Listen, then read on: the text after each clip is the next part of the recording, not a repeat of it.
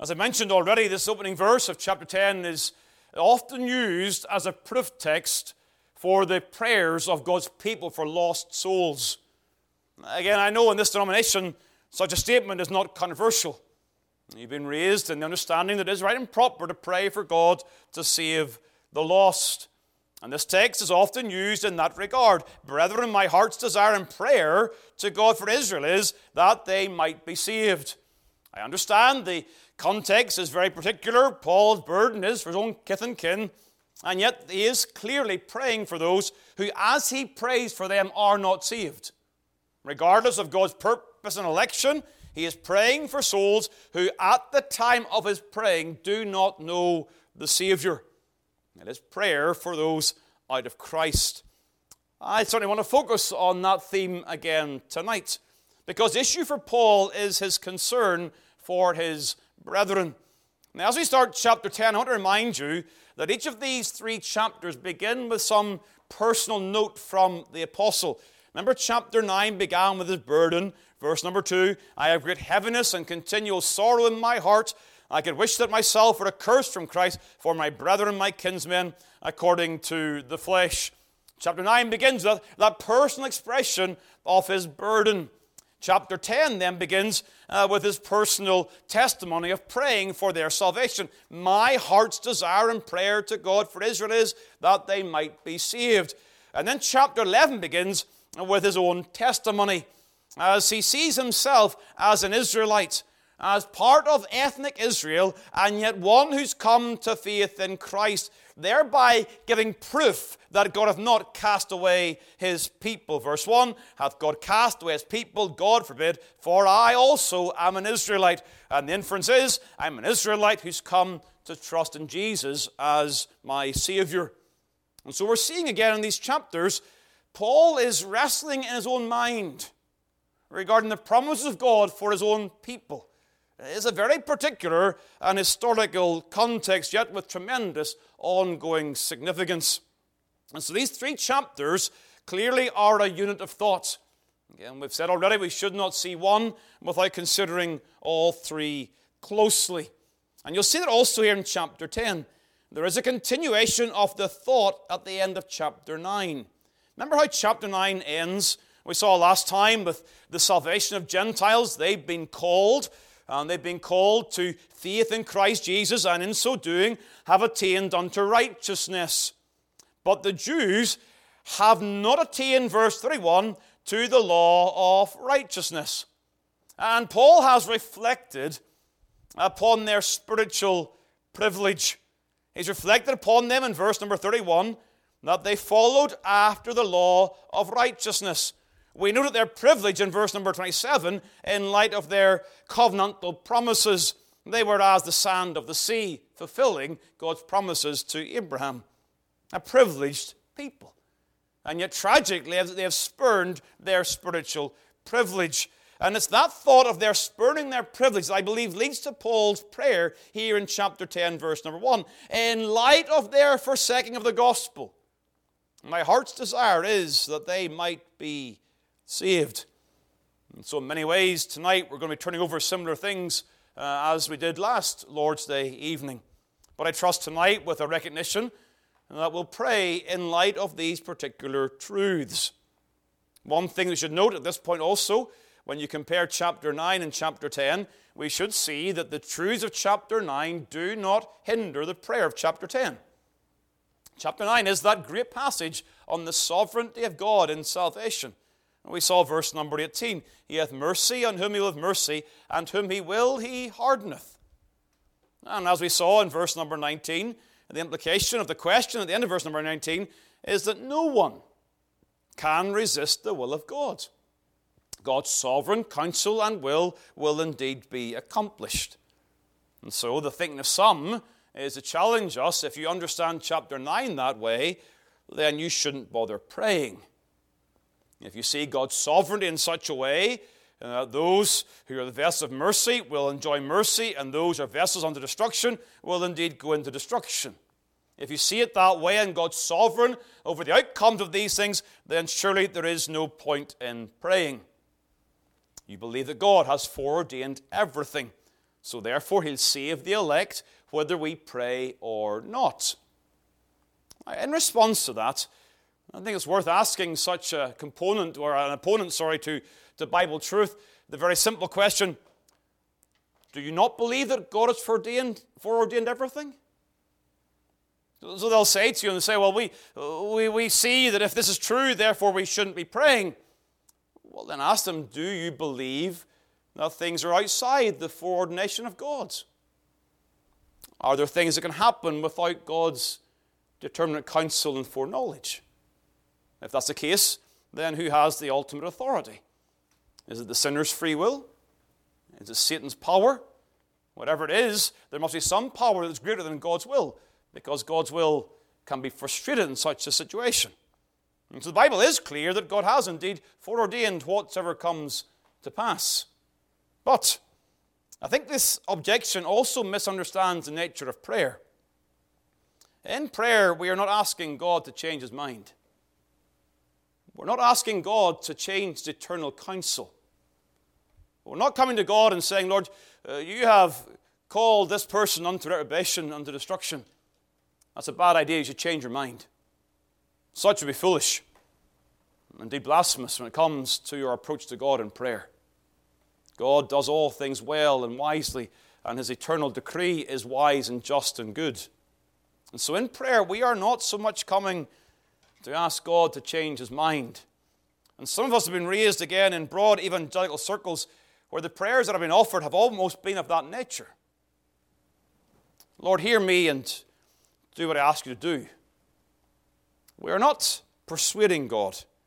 We are essentially coming before God in his will, asking God to show mercy in the setting of his just wrath against sinners. We're asking God to do what he's promised to do. Prayer is, in that sense, a means for us to show our faith to God as the Savior. We recognize, as it says behind my head, salvation is of the Lord, and in prayer we come to God and we say, Lord, you have promised to save, therefore we ask that you would save sinners. That the God who has foreordained the end, has also foreordained the means to the end, including prayer. And as such commands us to ask, and to seek, and to knock. God understands, from before time began, that he will execute his will in connection with the means that he chooses to use, namely prayer and the preaching of the Word of God. We'll come to see preaching in coming weeks in chapter 10. The importance of preaching as the means that God uses to bring souls to Christ. But prayer is also one of those means that God has chosen to use. And so he hears our prayers. He does what he's promised in response to our prayers as we seek his face and call upon him. And so regardless of all the theological understanding of these things, to be honest, verse 1 of chapter 10 seals the issue. Even if we can't quite square off all the theology and all the understanding of this, we find Paul under inspiration in the inspired Word of God praying for lost souls.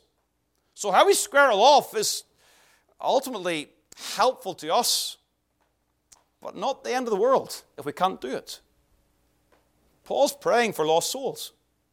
He does so under inspiration, and therefore he provides for us an inspired example to follow. And we would do well to follow his example and ask for God to save the lost around us today. Yes, he's praying particularly for lost Jews, but there are lessons to learn regarding prayer for all and for any sinner. So first of all, please note in this prayer for the lost, please note the heart of his prayer. The heart of his prayer. What did you pray for in the past week?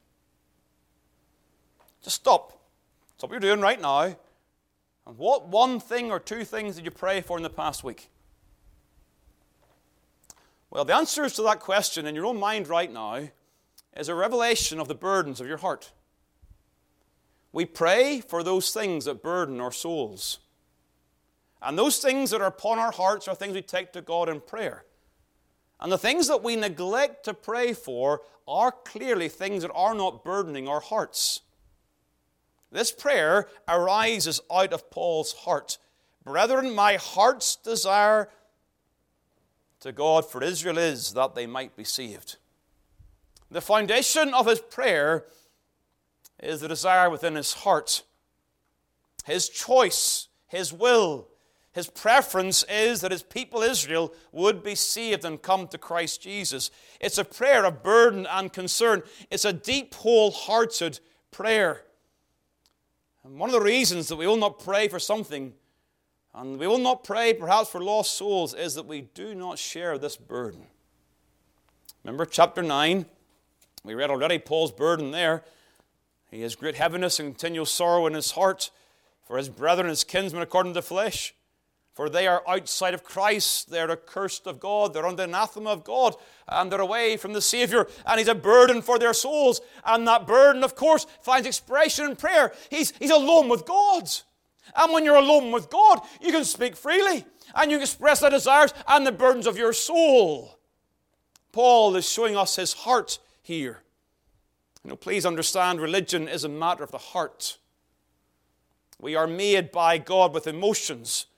We're made by God in such a way that we have desires and choices and a will. And the crucial matter is that our will and our emotions are according to God's will.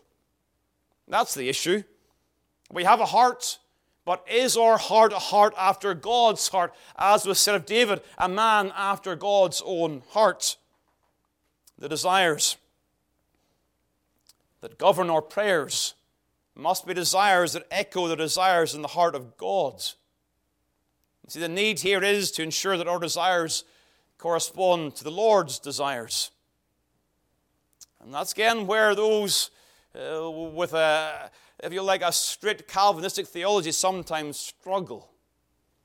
If my desire must correspond with God's desire, therefore I need to know who's elect, to therefore pray for their salvation.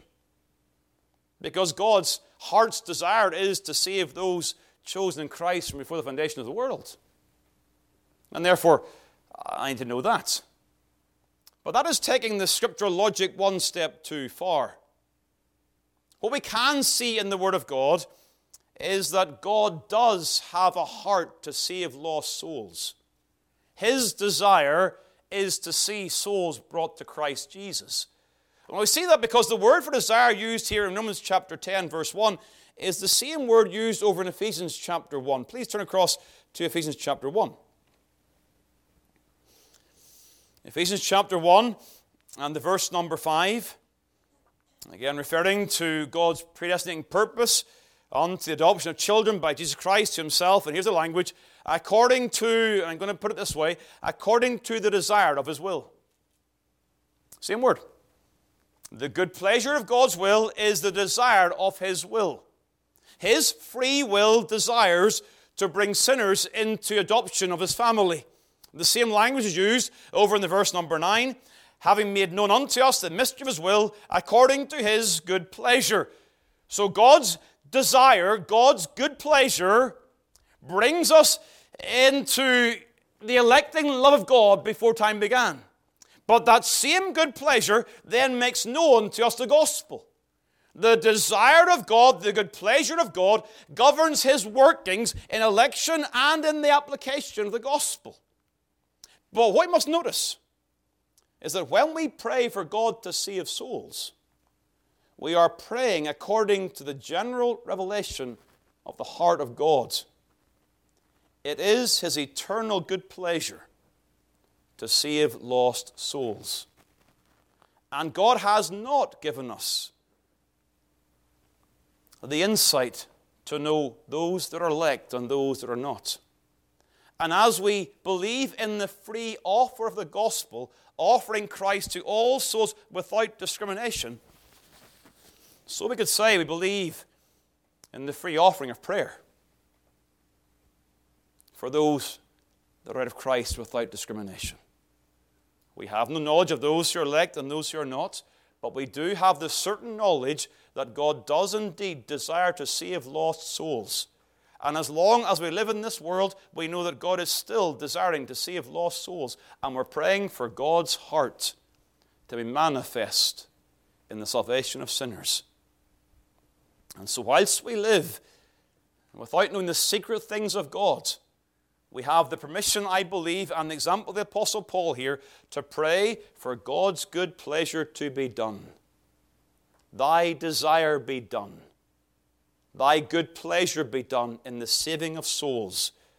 Yes, we will govern our prayers in some way by God's will. We may pray for souls in particular, for particular individuals, and we may pray in the knowledge that God's will be done in their lives. But we are certainly at liberty to pray for God to save souls.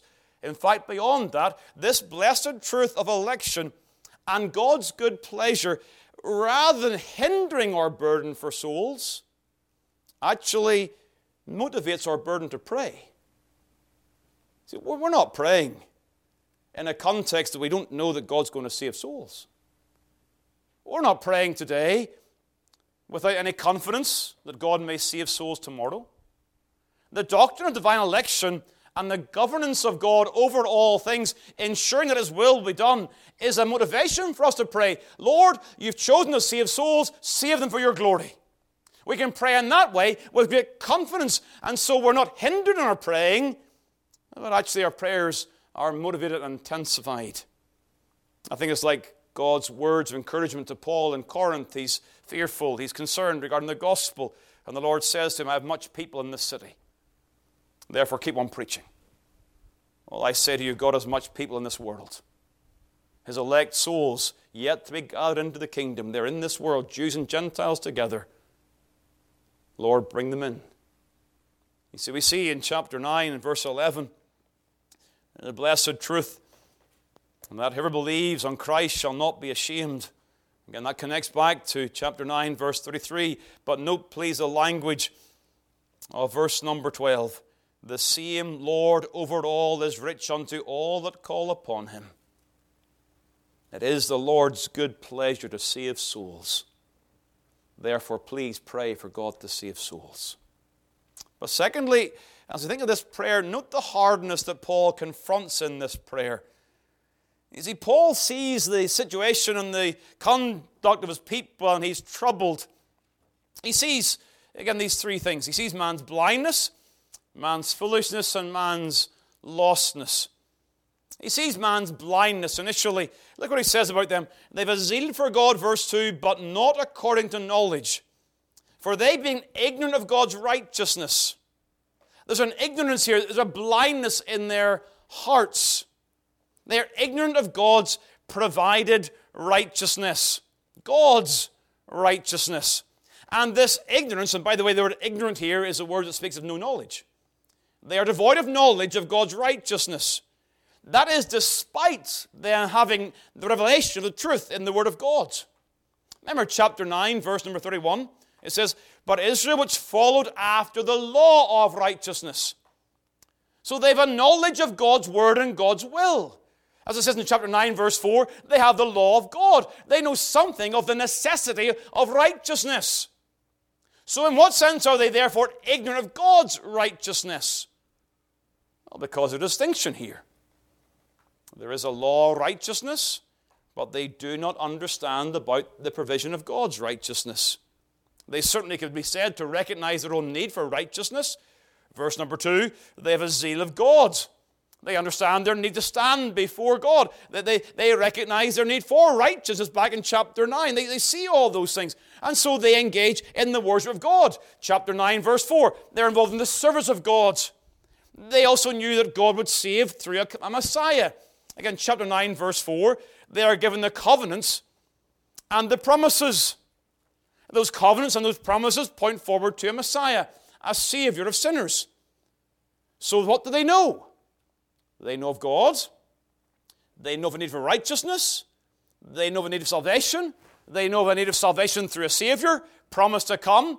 But yet in all of this, they are still ignorant of God's righteousness.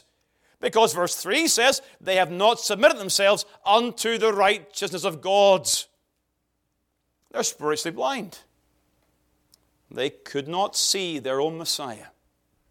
They could not see that He is the very righteousness of God in incarnate form. And thus they would not submit to Him. He is the stumbling stone and the rock of offense over whom they stumble in verse number 33. You see the connections? The righteousness of God is not an abstract concept in this context. It's not this idea of simply being right with God. It's referring to the person of Jesus Christ. They are ignorant of God's provided righteousness in the person of Jesus, the Messiah. They don't see that because of their blindness. And so chapter 11, chapter 11, verse 7 says this, that Israel hath not obtained that which it seeketh for, but the election have obtained it, and the rest were blinded. Again, we're seeing here the sovereignty of God over their circumstances. Their eyes are darkened, verse number 10, that they may not see. But also alongside that, again, we keep things in balance. God is sovereign over the response. But yet, verse number 21 of chapter 10 says, all day long I have stretched forth my hands unto a disobedient and gainsaying people. So they are blinded in God's sovereign justice, but they're also blinded in their own desire to remain blind to the gospel. They're responsible for their condition. But they will not find themselves submitting to God's righteousness. Such is their blindness, despite tremendous theological knowledge. The knowledge of God and yet not seeing Christ Jesus. Which leads secondly to their foolishness. Paul reflects upon their zeal of God. It is troubling, isn't it, to observe this world and see people seeking God in all the wrong places. They have within themselves a conscious awareness of God and a recognition of their need to be in right relationship with that God, and yet they pursue God in all the wrong places. It is a mark of man's depravity how they misuse the truth or ignore the truth. They profess to have true religion. They have a zeal for God, verse number 2. But their conviction and their zeal doesn't make them true. We have a very, very strong Protestant population back in Northern Ireland. There are many, and they're born into Protestant homes, and they're raised in the Word of God, and many of them have a zeal for the Protestant faith as they see it. They express that zeal in various orders and, again, various societies.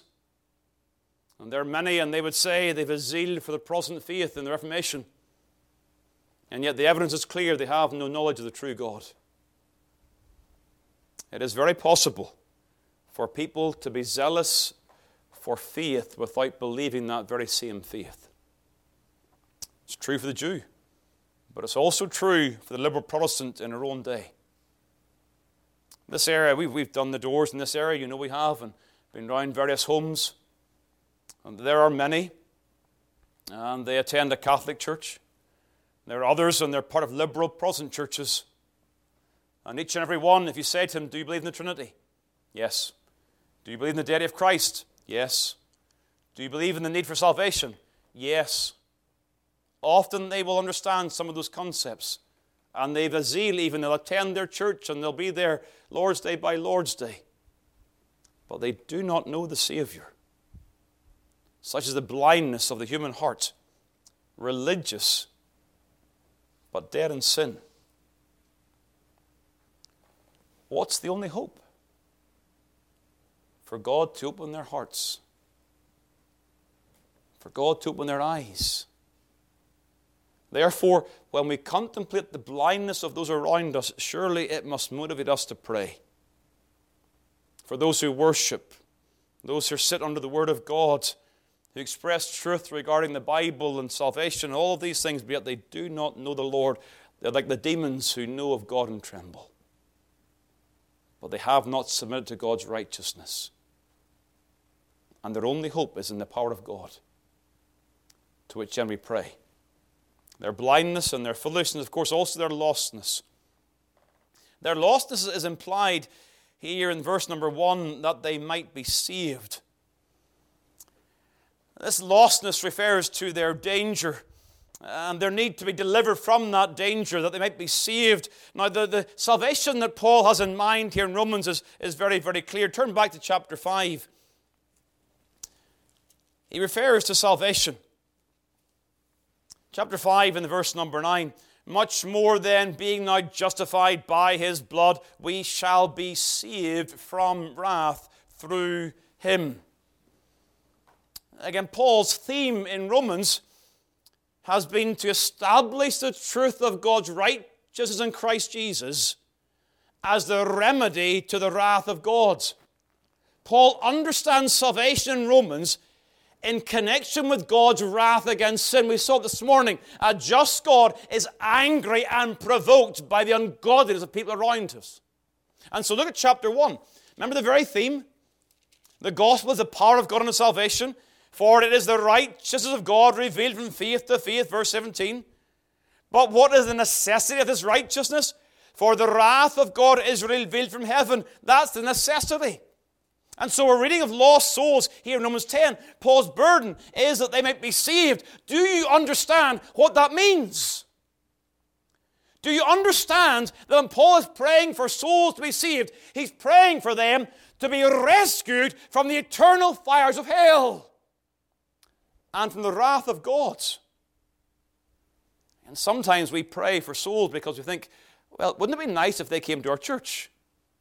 And wouldn't they have a better life if they came to Christ? And yes, they would.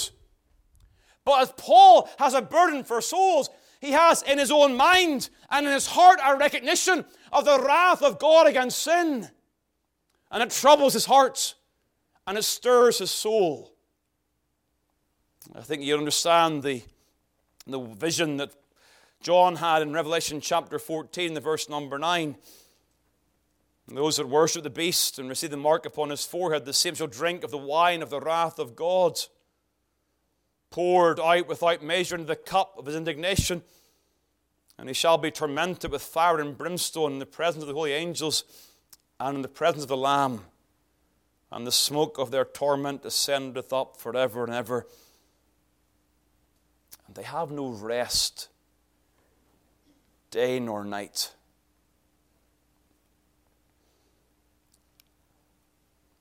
I think I have probably failed to preach enough on the wrath of God and the reality of eternity in hell. I came into the ministry, into the Bible college of our presbytery back in Northern Ireland in 2006. It's quite a number of years. I don't think I've preached enough upon the wrath of God in the place of hell. If we really understood this, we would really pray. And we'd really call upon God to save souls. The mere compassion of the human heart will be that those that we love and those who are near to us will be rescued from the eternal wrath of God. Saved only by Christ's blood. We have the hope and the confidence in God's electing grace that as all humanity deserves to go into eternal hell, God is willing to save and pluck some brands from the burning. We must be burdened to pray over these things. The blindness and the foolishness and the lostness of these people burdens Paul's heart, and he calls unto God. But finally, as we close tonight, note the hope in his prayer. There certainly are various things that burden our hearts to pray. We've referred to the reality of God's justice and God's judgment. That burdens our heart to pray.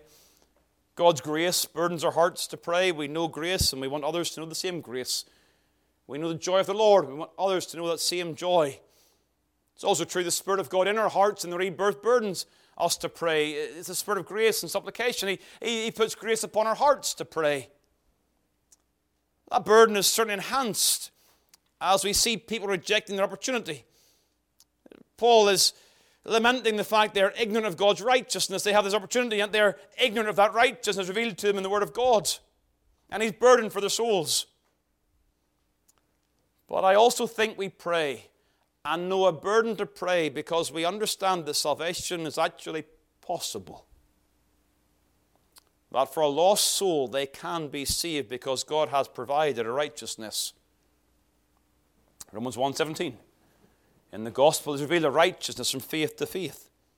Hence Paul in chapter 10 verse number 4 says, For Christ is the end of the law for righteousness to everyone that believeth. Now I understand here, please, this is what I'm saying about interconnecting thoughts. I understand that the real system of thought here is that Paul is emphasizing the nature of God's righteousness. But I'm drawing a line from the prayer of verse 1 to verse number 4 because I think it does motivate and encourage us in the place of prayer. We're not praying for souls to save themselves. We're not praying in some forlorn hope that maybe God might show mercy to some. We are praying because salvation is possible. There is no hope without Christ, but because of Christ there is great hope. He has died, and He has lived, that those who trust in Him can know the righteousness of God. Christ's work is perfectly suitable to save sinners. What He did was what was needed. And so verse 4 says, Christ is the end of the law for righteousness.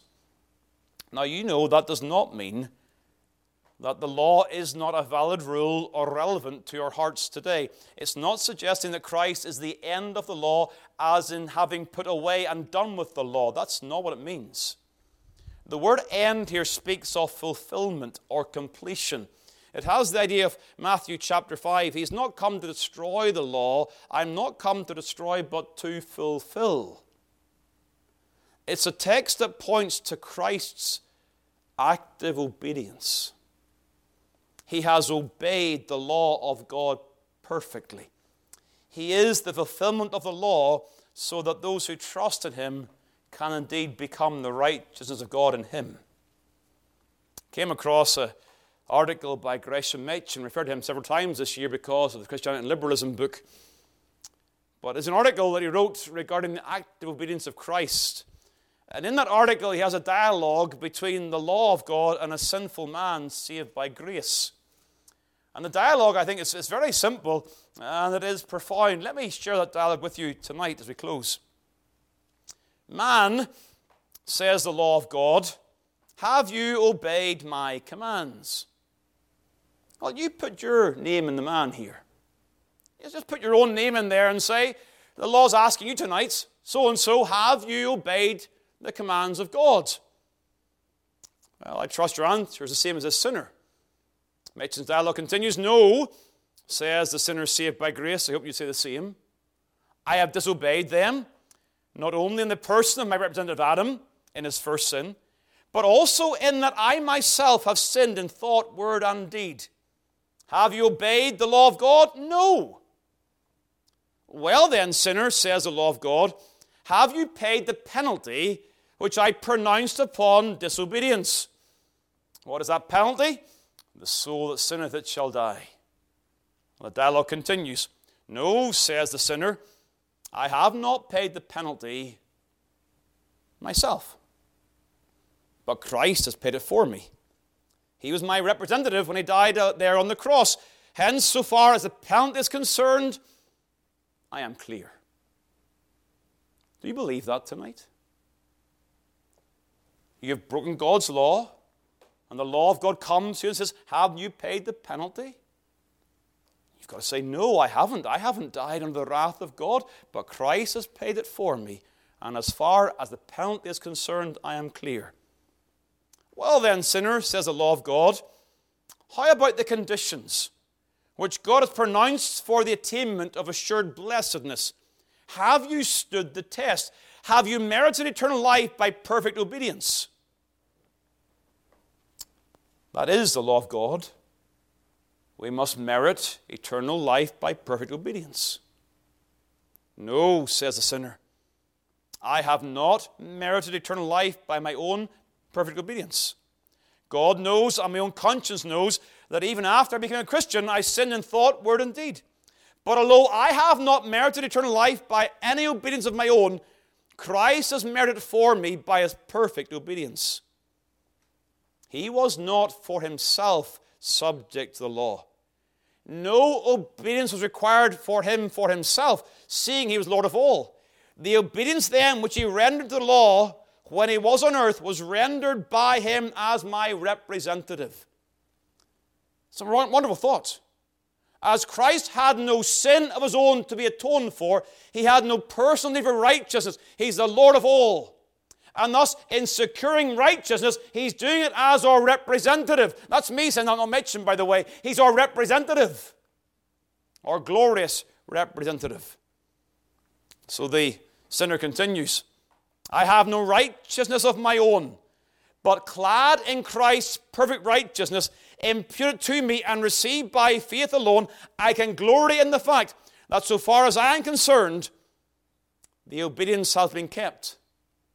And as God is true, there awaits me the glorious reward which Christ has earned for me. Christ is the end of the law for righteousness to all who believe. He's paid the penalty of our sin and secured the obedience required to attain that perfect eternal blessedness. The suitability and the sufficiency of Christ's work is the great hope upon which we pray for souls to be saved. What a thing it is if you believe that man must do something else. You're praying for souls to be saved in the thought that they might mess it up. Oh, if they could get this so far and then do a little more, they'd no merit with God.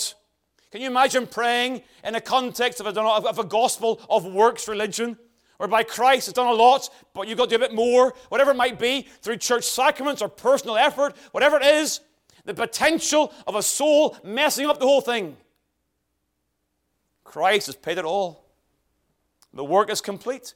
It's sufficient. He is the end of the law for righteousness. Nothing else needs to be added. He's the completion, the fulfillment of the law. We don't need to add to his work.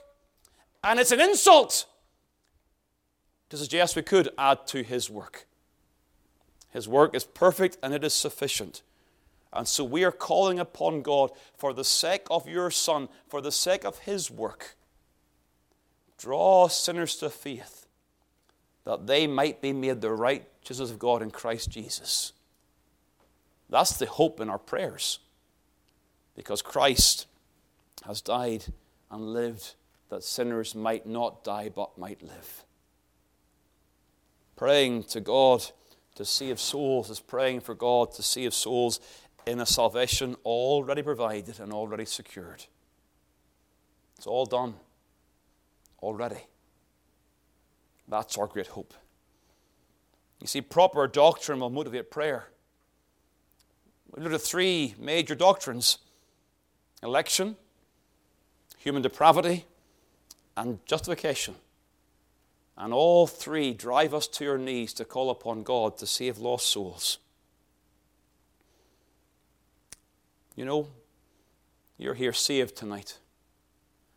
And I suspect for almost all of us, if not all of us, someone prayed for your soul before you came to Christ Jesus. You're an answer to someone's prayer. And even beyond that, Christ is praying for lost souls. Ask of me, and I will give the heathen for thy inheritance. As Christ prays, let us join in Christ's prayers and ask God to save souls for the glory of his name and for their eternal good. Amen. Amen. Let's pray.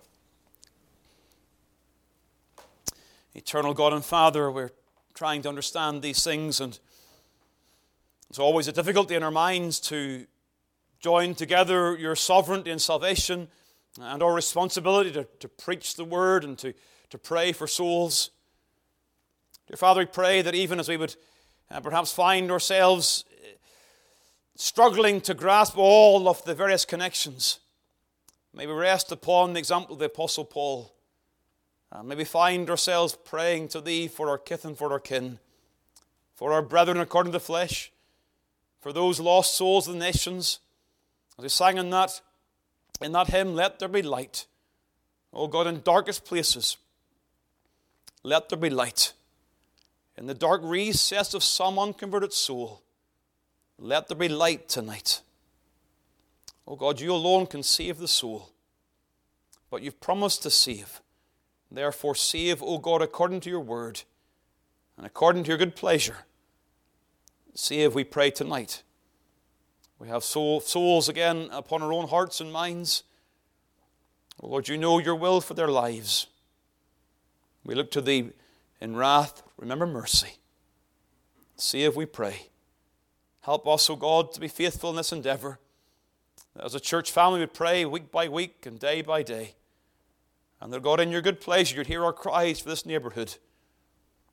That you'd see us, O Lord, do a work for the gospel of Christ and for his church. Help us tonight. Help us to do something for God. And to pray. To pray for those outside of Christ. In whose name we pray. Amen.